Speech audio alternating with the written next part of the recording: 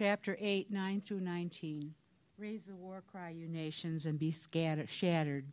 Listen, all you distant lands. Prepare for battle and be shattered. Prepare for battle and be shattered. Devise your strategy, but it will be thwarted. Propose your plan, but it will not stand, for God is with us. This is what the Lord says to me with his strong hand upon me, warning me not to follow the way of this people. Do not call conspiracy everything this people calls a conspiracy. Do not fear what they fear, and do not dread it. The Lord Almighty is the one you are to regard as holy. He is the one you are to fear. He is the one you are to dread. He will be a holy place. For both Israel and Judah, he will be a stone that causes people to stumble, and a rock that makes them fall. And for the people of Jerusalem, he will be a trap and a snare. Many of them will stumble. They will fall and be broken. They will be snared and captured. Bind up this testimony of warning and seal up God's instruction among my disciples. I will wait for the Lord, who is hiding his face from the descendants of Jacob. I will put my trust in him. Here am I, and the children the Lord has given me. We are signs and symbols in Israel from the Lord Almighty, who dwells on Mount Zion. Thank you, Karen. Lord, we thank you for the extra measure of grace you give us in all circumstances. That you would speak to us as we look into your word in Yeshua's name. Amen. So you've been hearing that this month, the month of Elul, the Hebrew month of Elul, is a time when, according to tradition, Jewish people are expected to prepare for the holidays. And just a word about tradition. Tradition can be good, bad, or ugly. And so our goal at Yeshuat Zion is to embrace the things in Jewish tradition that we feel are God-honoring and biblically consistent. And there's a lot of that, particularly when it comes to the area of slichot. Remember we talked about slichot? No? Yes? Can you say slichot? Which literally means forgivenesses, because salach in Hebrew means to forgive. These are penitential prayers that are offered during the month of Elul, particularly the last 4 days as we come into Rosh Hashanah. They become more intense. And basically the theme of Slichot is asking God for forgiveness, recognizing the fact that because of the nation's sins, God has had to bring on his judgment, and that his judgment is just, and yet the prayers are asking God to bring about salvation and restoration, which is what we find throughout Scripture, by the way. So this very much fits in to our approach to the holidays, because we take a week. And by the way, in Israel, the believers take 40 days. So they're a little bit more intense. Well, in Israel, you have to be a little bit more intense. The country's intense. Having lived there, I can speak with some degree of authority. So for us, this time of year is about repentance. And repentance in our relationship with people, and repentance in our relationship with God. And I would say for each person here, there are probably at least one or two or multiple stories of brokenness in relationships and the need for forgiveness, the need for restoration, which of course is impacts our relationship with God, because we also have the need for repentance. in our relationship with God. And I realize when we talk about repentance, it is as appetizing as ground glass kind of supper. You know what I'm saying? We're not particularly enthused about that because our attitude is, I'm okay, I'm fine, things are under control, and don't talk to me about repentance because repentance means there's something wrong with me. Well, the short answer is yes, with all of us. Not that we're interested in self-deprecation and doing what the penitentes in southwest Colorado do, or the Shia, and that is to beat themselves with whips and etc. No, thank you. We worship a God who is full of mercy and grace. So when we consider the topic of repentance, we don't come with dread and what will happen if God exposes my yuck. Well, I would hope that today you feel like saying, God, it's okay. It's okay for you to expose my yuck because I know you'll do it in a way that is safe and proper and redemptive, and I welcome you. A major part of repentance for all of us is our unwilling or inability to trust God. Now, Rabbi David, I think last Shabbat, mentioned the fact that for a lot of us, faith is a one-time thing. You know, you have an encounter with God, He makes things real clear, and you have basically a fork in the road. You choose God, you have eternal life, i.e., fire insurance. You choose your own stupidity. Well, you know where that leads you. And that's the end. However, if you understand the teaching of Scripture about who God is, the fact that God is a holy God, and if you desire to draw nearer to God, part of the process will be, by definition, is that your yuck will be exposed. Because you will see how awesome and incredible God is, and at different points in your relationship with God as you walk along, stuff will surface and you will see things that the Spirit of God points out to you. And by the way, Michael earlier referred to examine yourself, and I'm glad he pointed out the fact that we do not have the capacity to figure things out in ourselves that are off kilter. And we bring ourselves simply to God and say, God, here I am. Shine the flashlight on the things that are out of whack. And it's a biggie, and particularly the area of unbelief. In other words, not willing to trust God in certain areas. And the truth is, for all of us, there are areas in our life where we struggle with unbelief. We're not willing to trust God. And perhaps if you've been a believer, you've followed the Lord for a while, there are some areas where you're absolutely stellar. You know, you really get it. You know that God will take care of you, no problems. And then there are other areas where your faith is wobbly and you kind of go, okay, I think I'm going to need to shift into gear here and fix the problem. And okay, God, yeah, please sprinkle some pixie dust, but it's me needing to do that. And part of the process, it's not just faith cognitively up here are saying, God, I believe you. Remember that in Scripture, faith always leads to obedient action.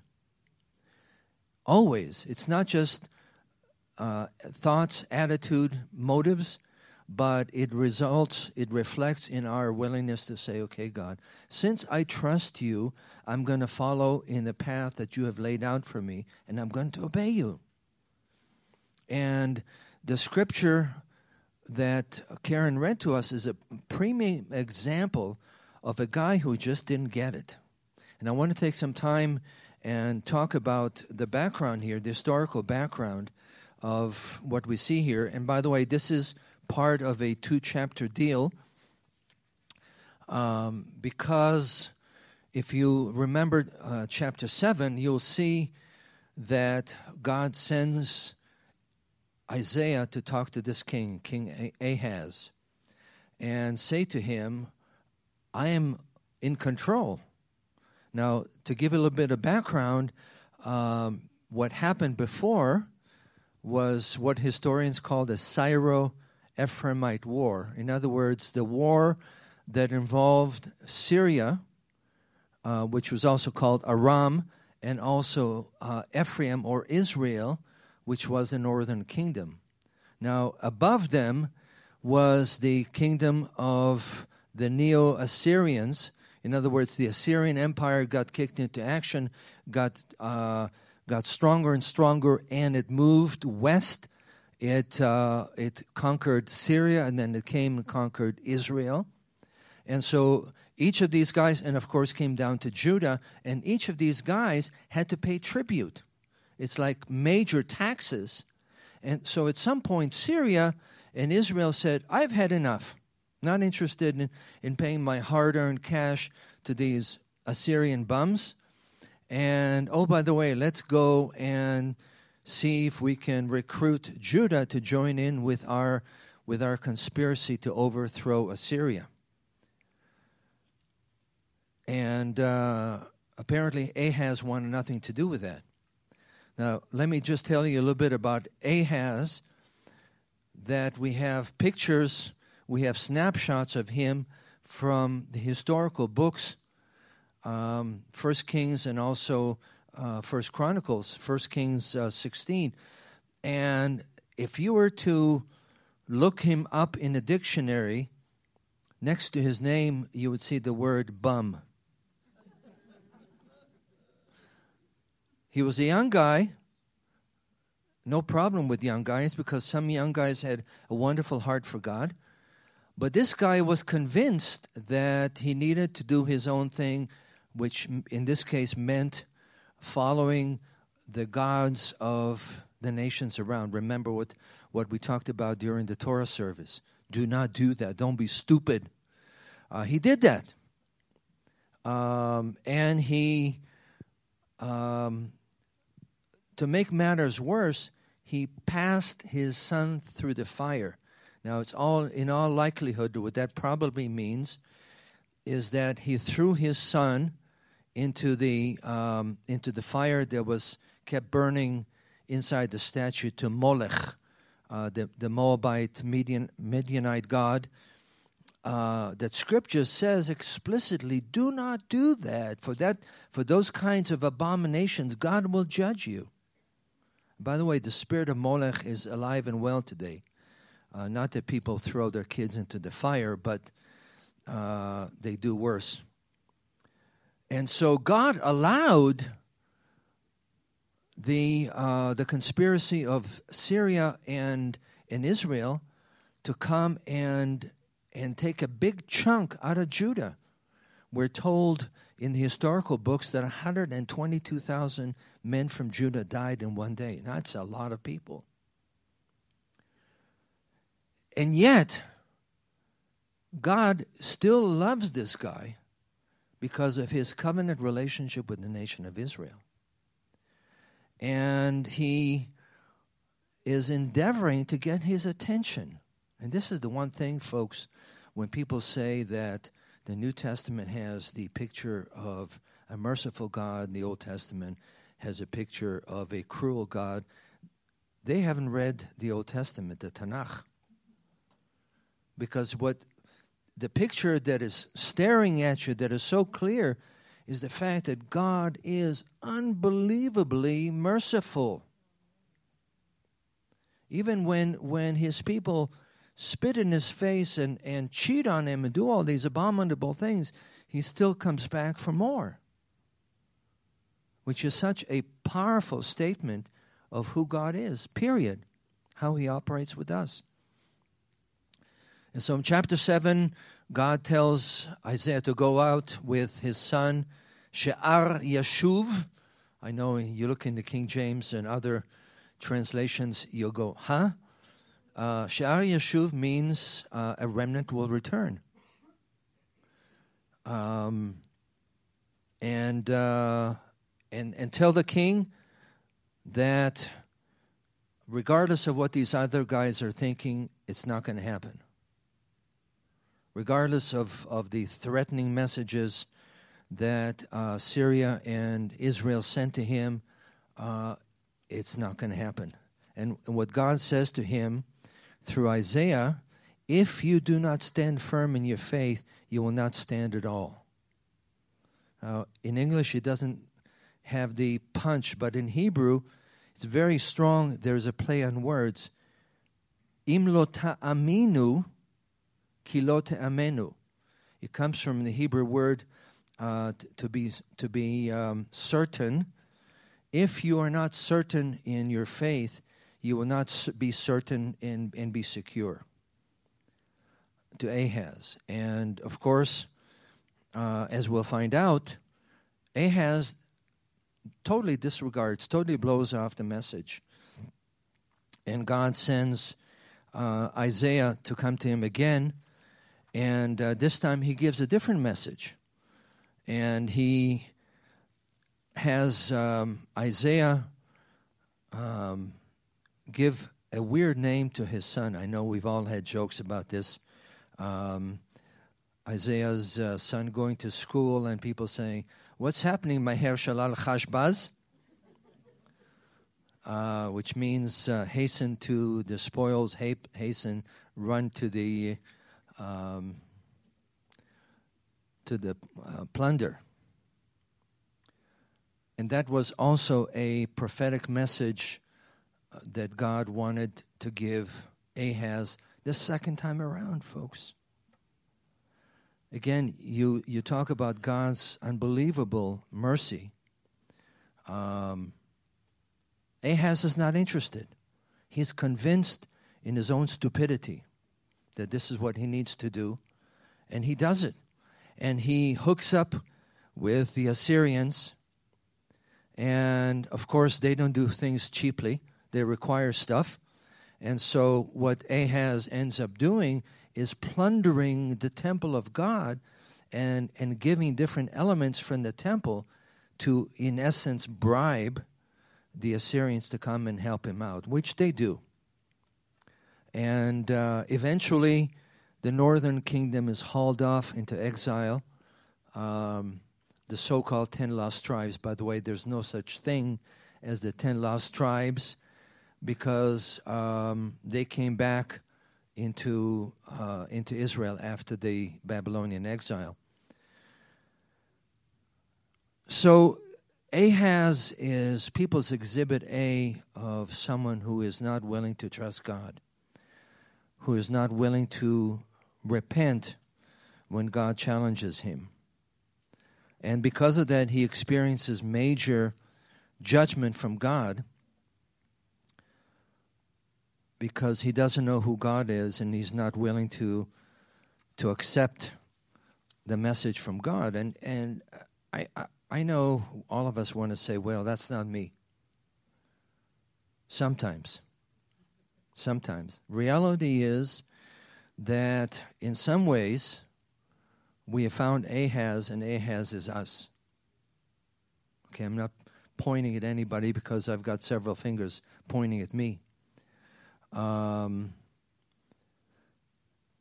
so part of what happens, folks, is when we go through difficulties, then our inclination is to say, okay, God isn't helping me here, so I'm going to go and recruit Assyria to help me out.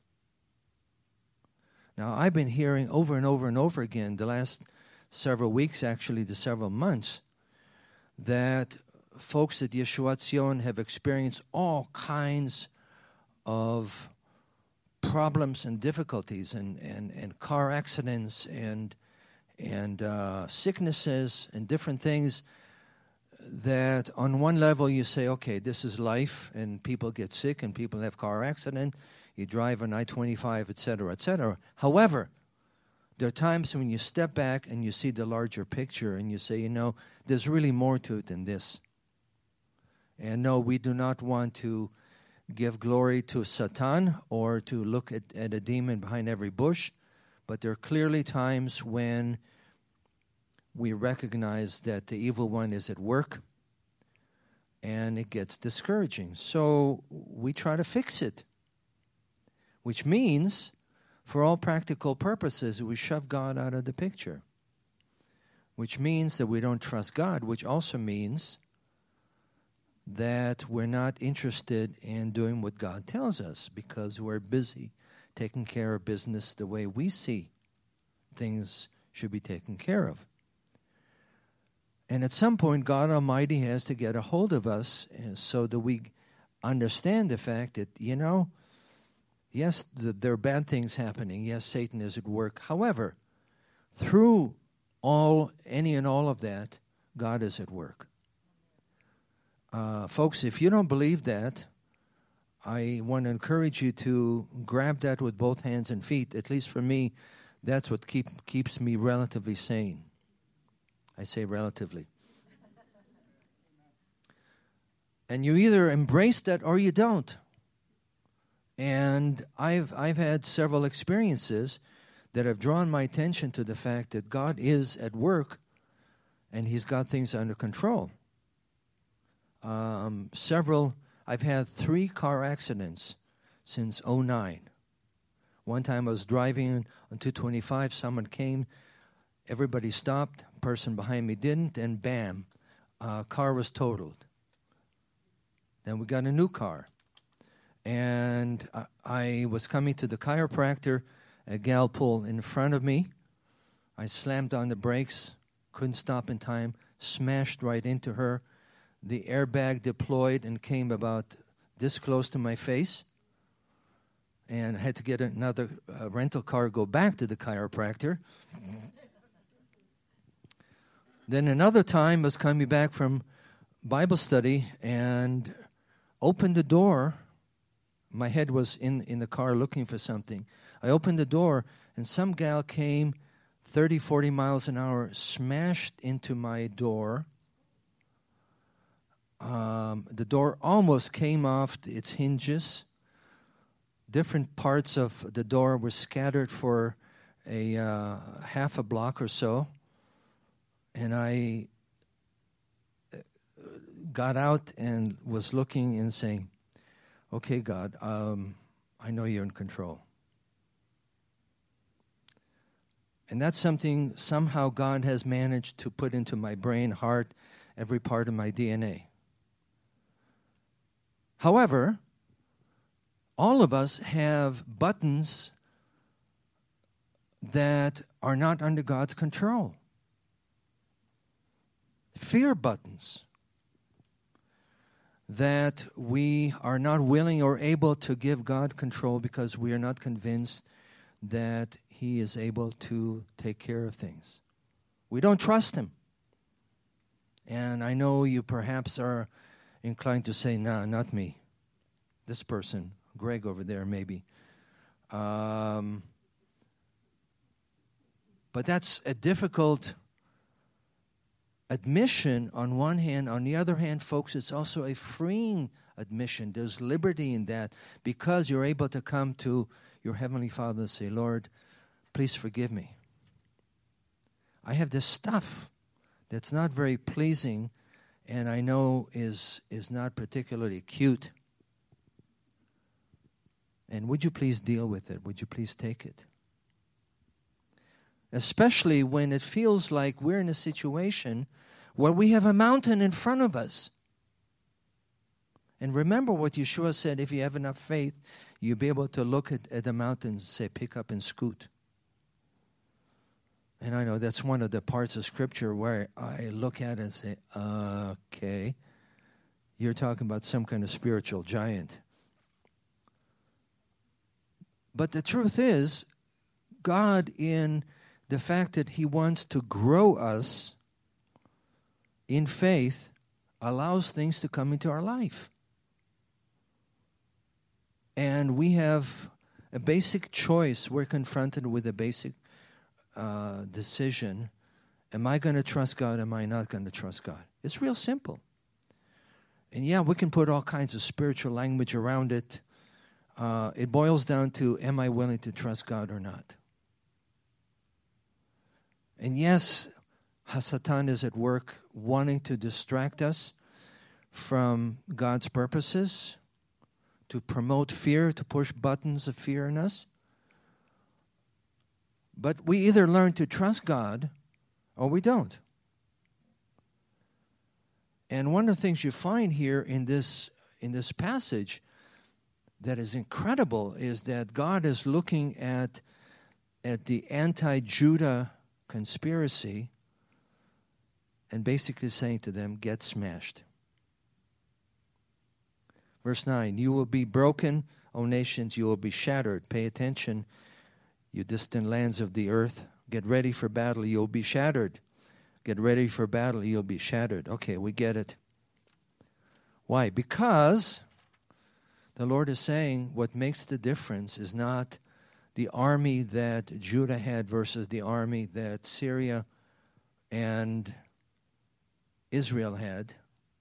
What makes the difference is the fact, Ki Immanuel, because the Lord is with us. And verse 10 is a verse that we have often quoted from time to time.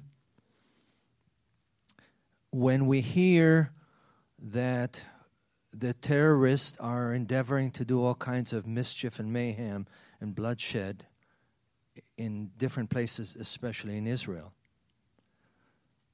and we stand on that, we say, Lord, this is what you say. We take it for good money. We expect that this will be a reality. Verse 10, devise your strategy, but it will be thwarted. Propose your plan, but it will not stand, because God is with us. So what's incredible here is with this unbelieving nudnik called Ahaz, God keeps coming back and saying to them, I have a plan, and I'm able to help you, bozo, if you're willing to trust me and allow me to do my job. And this is, by the way, a message that we see Isaiah proclaiming to the people of Judah over and over and over and over again. Don't go to Egypt. Don't go to all these places. Don't try to get counsel and help from all these people, because you have God. Isaiah 30, this is what the Lord God says, the Holy One of Israel, in repentance and rest is your salvation, in quietness and trust is your strength, but you would have none of it. I have this on my desk for special times when I get hyper. And I look at this and I say, okay, I get it. In quietness and trust is your strength. And this is the message that God says to Ahaz. He says to any and all of us who are involved in leadership, he says that to all of us. Because the truth is, folks, all of us find ourselves in situations where we struggle. And perhaps in one area or another we have everything under control, everything is hunky-dory, perfect. But then, trust me, God will see to it that there are areas where you have an opportunity to grow and to stretch and to say, I'm going to trust God, and to grow. And perhaps in one area you have things tapped down as far as your relationship to God, but then there are other areas where you have fear buttons. And you look at the mountain and you say, this is impossible. Too hard. And the Lord looks at us, and He's merciful, but at the same time, He says to us, knock it off. Stop it. Verse 11 here in Isaiah chapter 8, the Lord spoke to me with His strong hand upon me, warning me not to follow the ways of this people.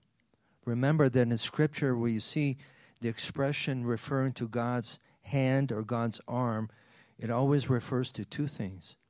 First of all, God's power unleashed, and second of all, God's special personal touch.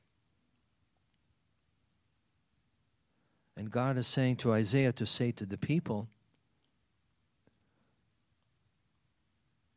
you have a basic choice. Are you going to fear the people, or are you going to fear me?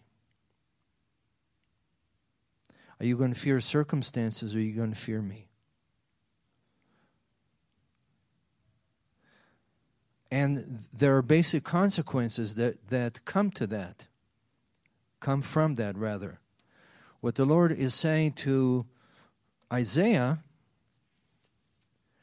is that as you do that, as you trust me, I will be a sanctuary for you. In other words, there are two polar opposites, actions we take and consequences that will take place. If we choose to trust God, then He will be a sanctuary to us, a place of refuge, a place where we can run into and have basic security.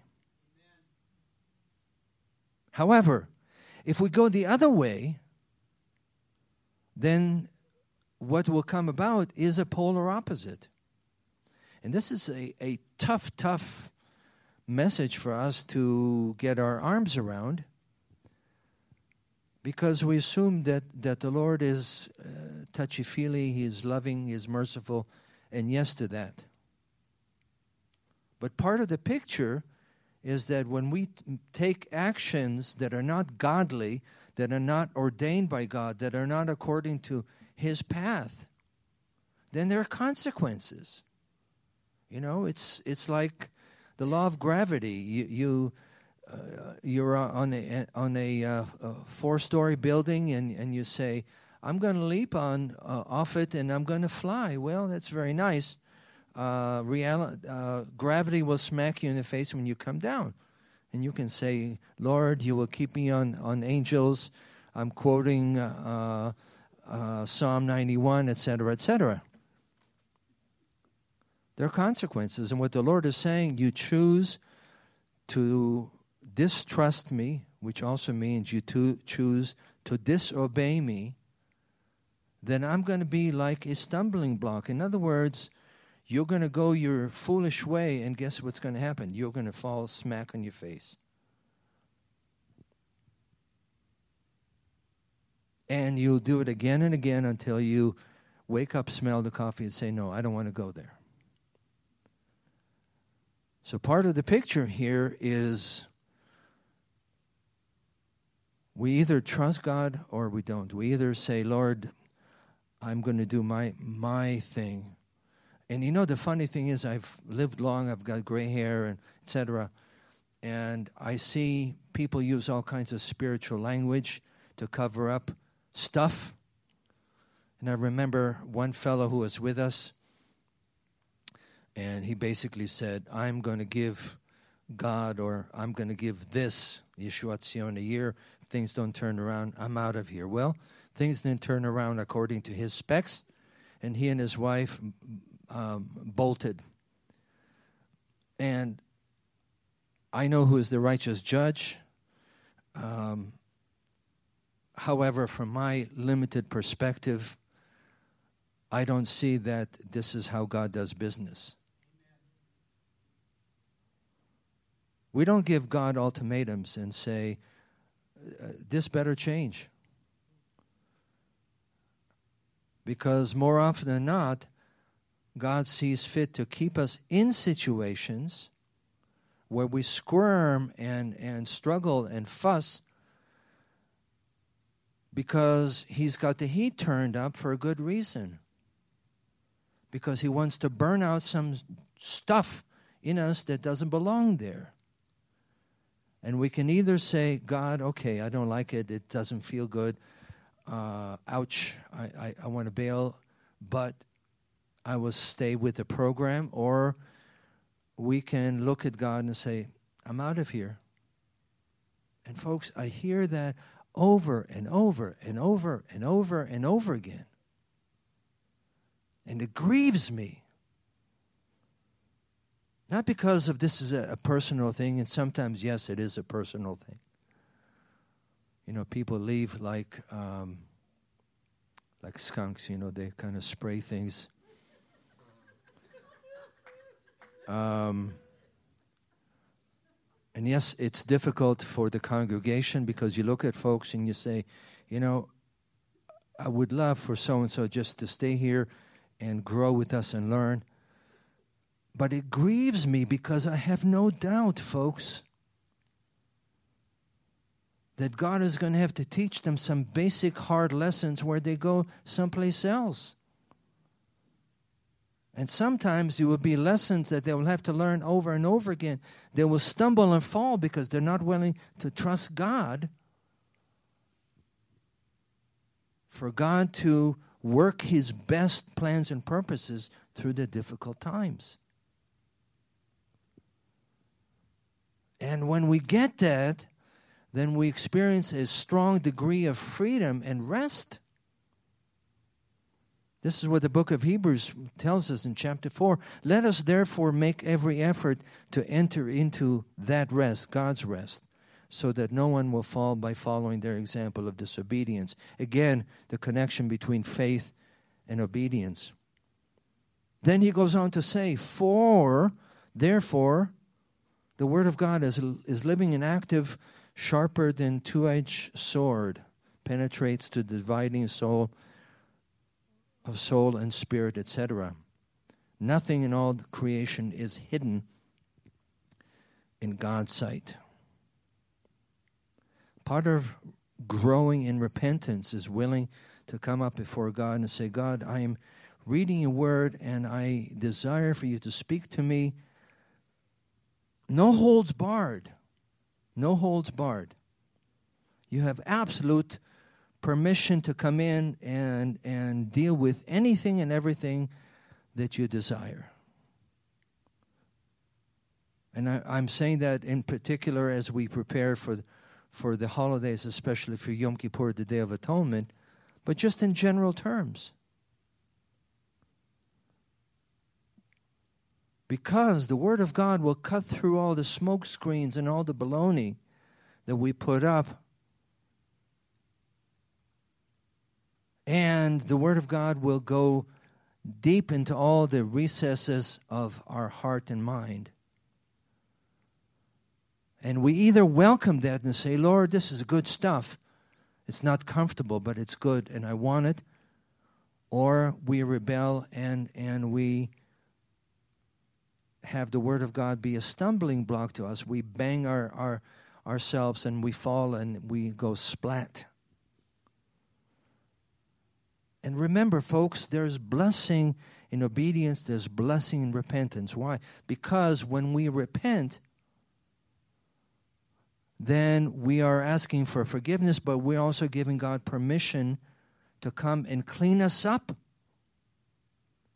And remember, when God does cleanup work in us, there's healing involved. Because typically, when there's yuck in us, it means that there's some woundedness and brokenness in us that God would love to be able to come in and clean and heal and set us free. And make us whole. Shalom, shalem. And as that happens, folks, as He cleans us up, then He can fill us. And I don't know about you, I want to be more greatly filled with the Spirit of God, more filled with the fullness of God. And it's a simple equation. The more yuck there is, the less God can fill. The less yuck, the more God can fill.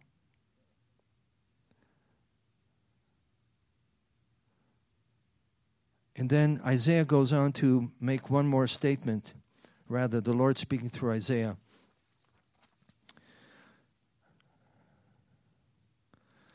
This is verse 18. Here I am and the children God the Lord has given me were signs and symbols in Israel from the Lord Almighty who dwells in Mount Zion.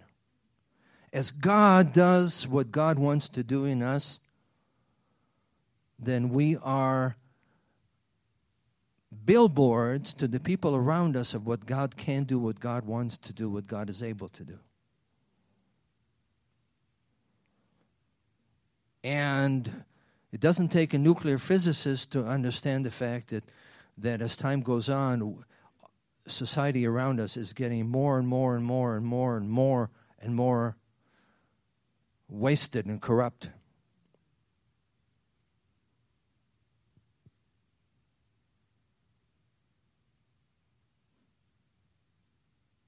And yes, sometimes the process is slow.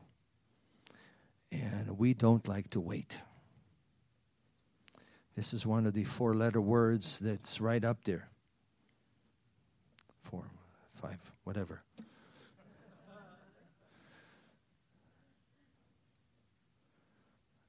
Isaiah puts it this way. I will, verse 17, the previous one.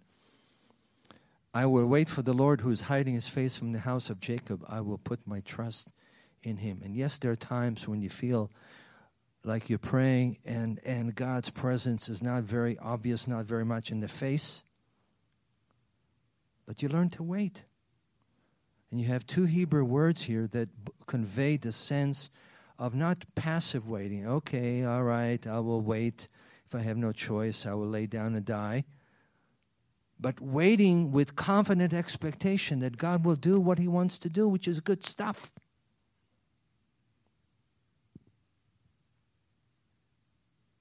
And you learn to trust. And sometimes it takes a while. I had a conversation with a friend, ministry friend, and I shared with him how that in the last couple of years, Yeshuat Zion has been growing. It's been amazing. We've been growing numerically, financially. There's been increase in enthusiasm and desire to see God doing great stuff, including the building. It's been amazing. But what I said to him is, for 22, 23, 24 years before that, there wasn't a whole lot happening visibly. Now, God was at work. He was not in Bahamas. He was at work. But we waited and waited and waited and waited and waited in confidence that since this is God's gig, he will make things happen. And I encourage this brother because he has gone through a similar period of frustration and weariness. And God is faithful to sustain us and encourage us as we go through the waiting period. And our faith becomes deeper and more mature because we learn to trust God. So as we conclude today, I simply want to ask you a simple question. How big is your mountain? How big is your mountain? The mountain of difficulties, the mountain of opposition that seems to be looming in front of you that you are convinced will be there forever and ever. If you're convinced that that mountain is unconquerable, then I want to encourage you today to step back and recognize how big God is. That will put things in perspective, and you'll be like Caleb, who at 80 plus years old said, give me that mountain. I want to take it. And I believe God is calling us for that kind of a gutsy degree of faith to trust him. Father God, we thank you. We thank you, Lord God, that you take us as wobbly and struggling as we are sometimes, sinful, unbelieving, disobedient, all of that. We thank you, Lord, that you don't throw us under the bus. Thank you, Lord God, for each one of us here. You know the degree of confidence that they have in you in different areas, different areas of difficulty in their life. We ask, Lord God, that your Ruach will speak to each one of us, Lord, and bring about that conviction. Enable us, Lord God, to repent because of your goodness. Your goodness leads us to repentance. We pray, Lord God, that we would trust you more and learn to depend upon you more. And learn, Lord God, to walk by faith and accomplish the great things you have for us to do as individuals and as a congregational mishpacha. We pray, Lord God, that during this season, as we seek you, we pray, Lord God, that your word will be true, that we will find you, Lord God, in new and fresh ways, Lord, that you would receive much honor and glory, Lord God, as we learn to repent, as we learn to trust you, Lord. We ask this in Yeshua's name. Amen.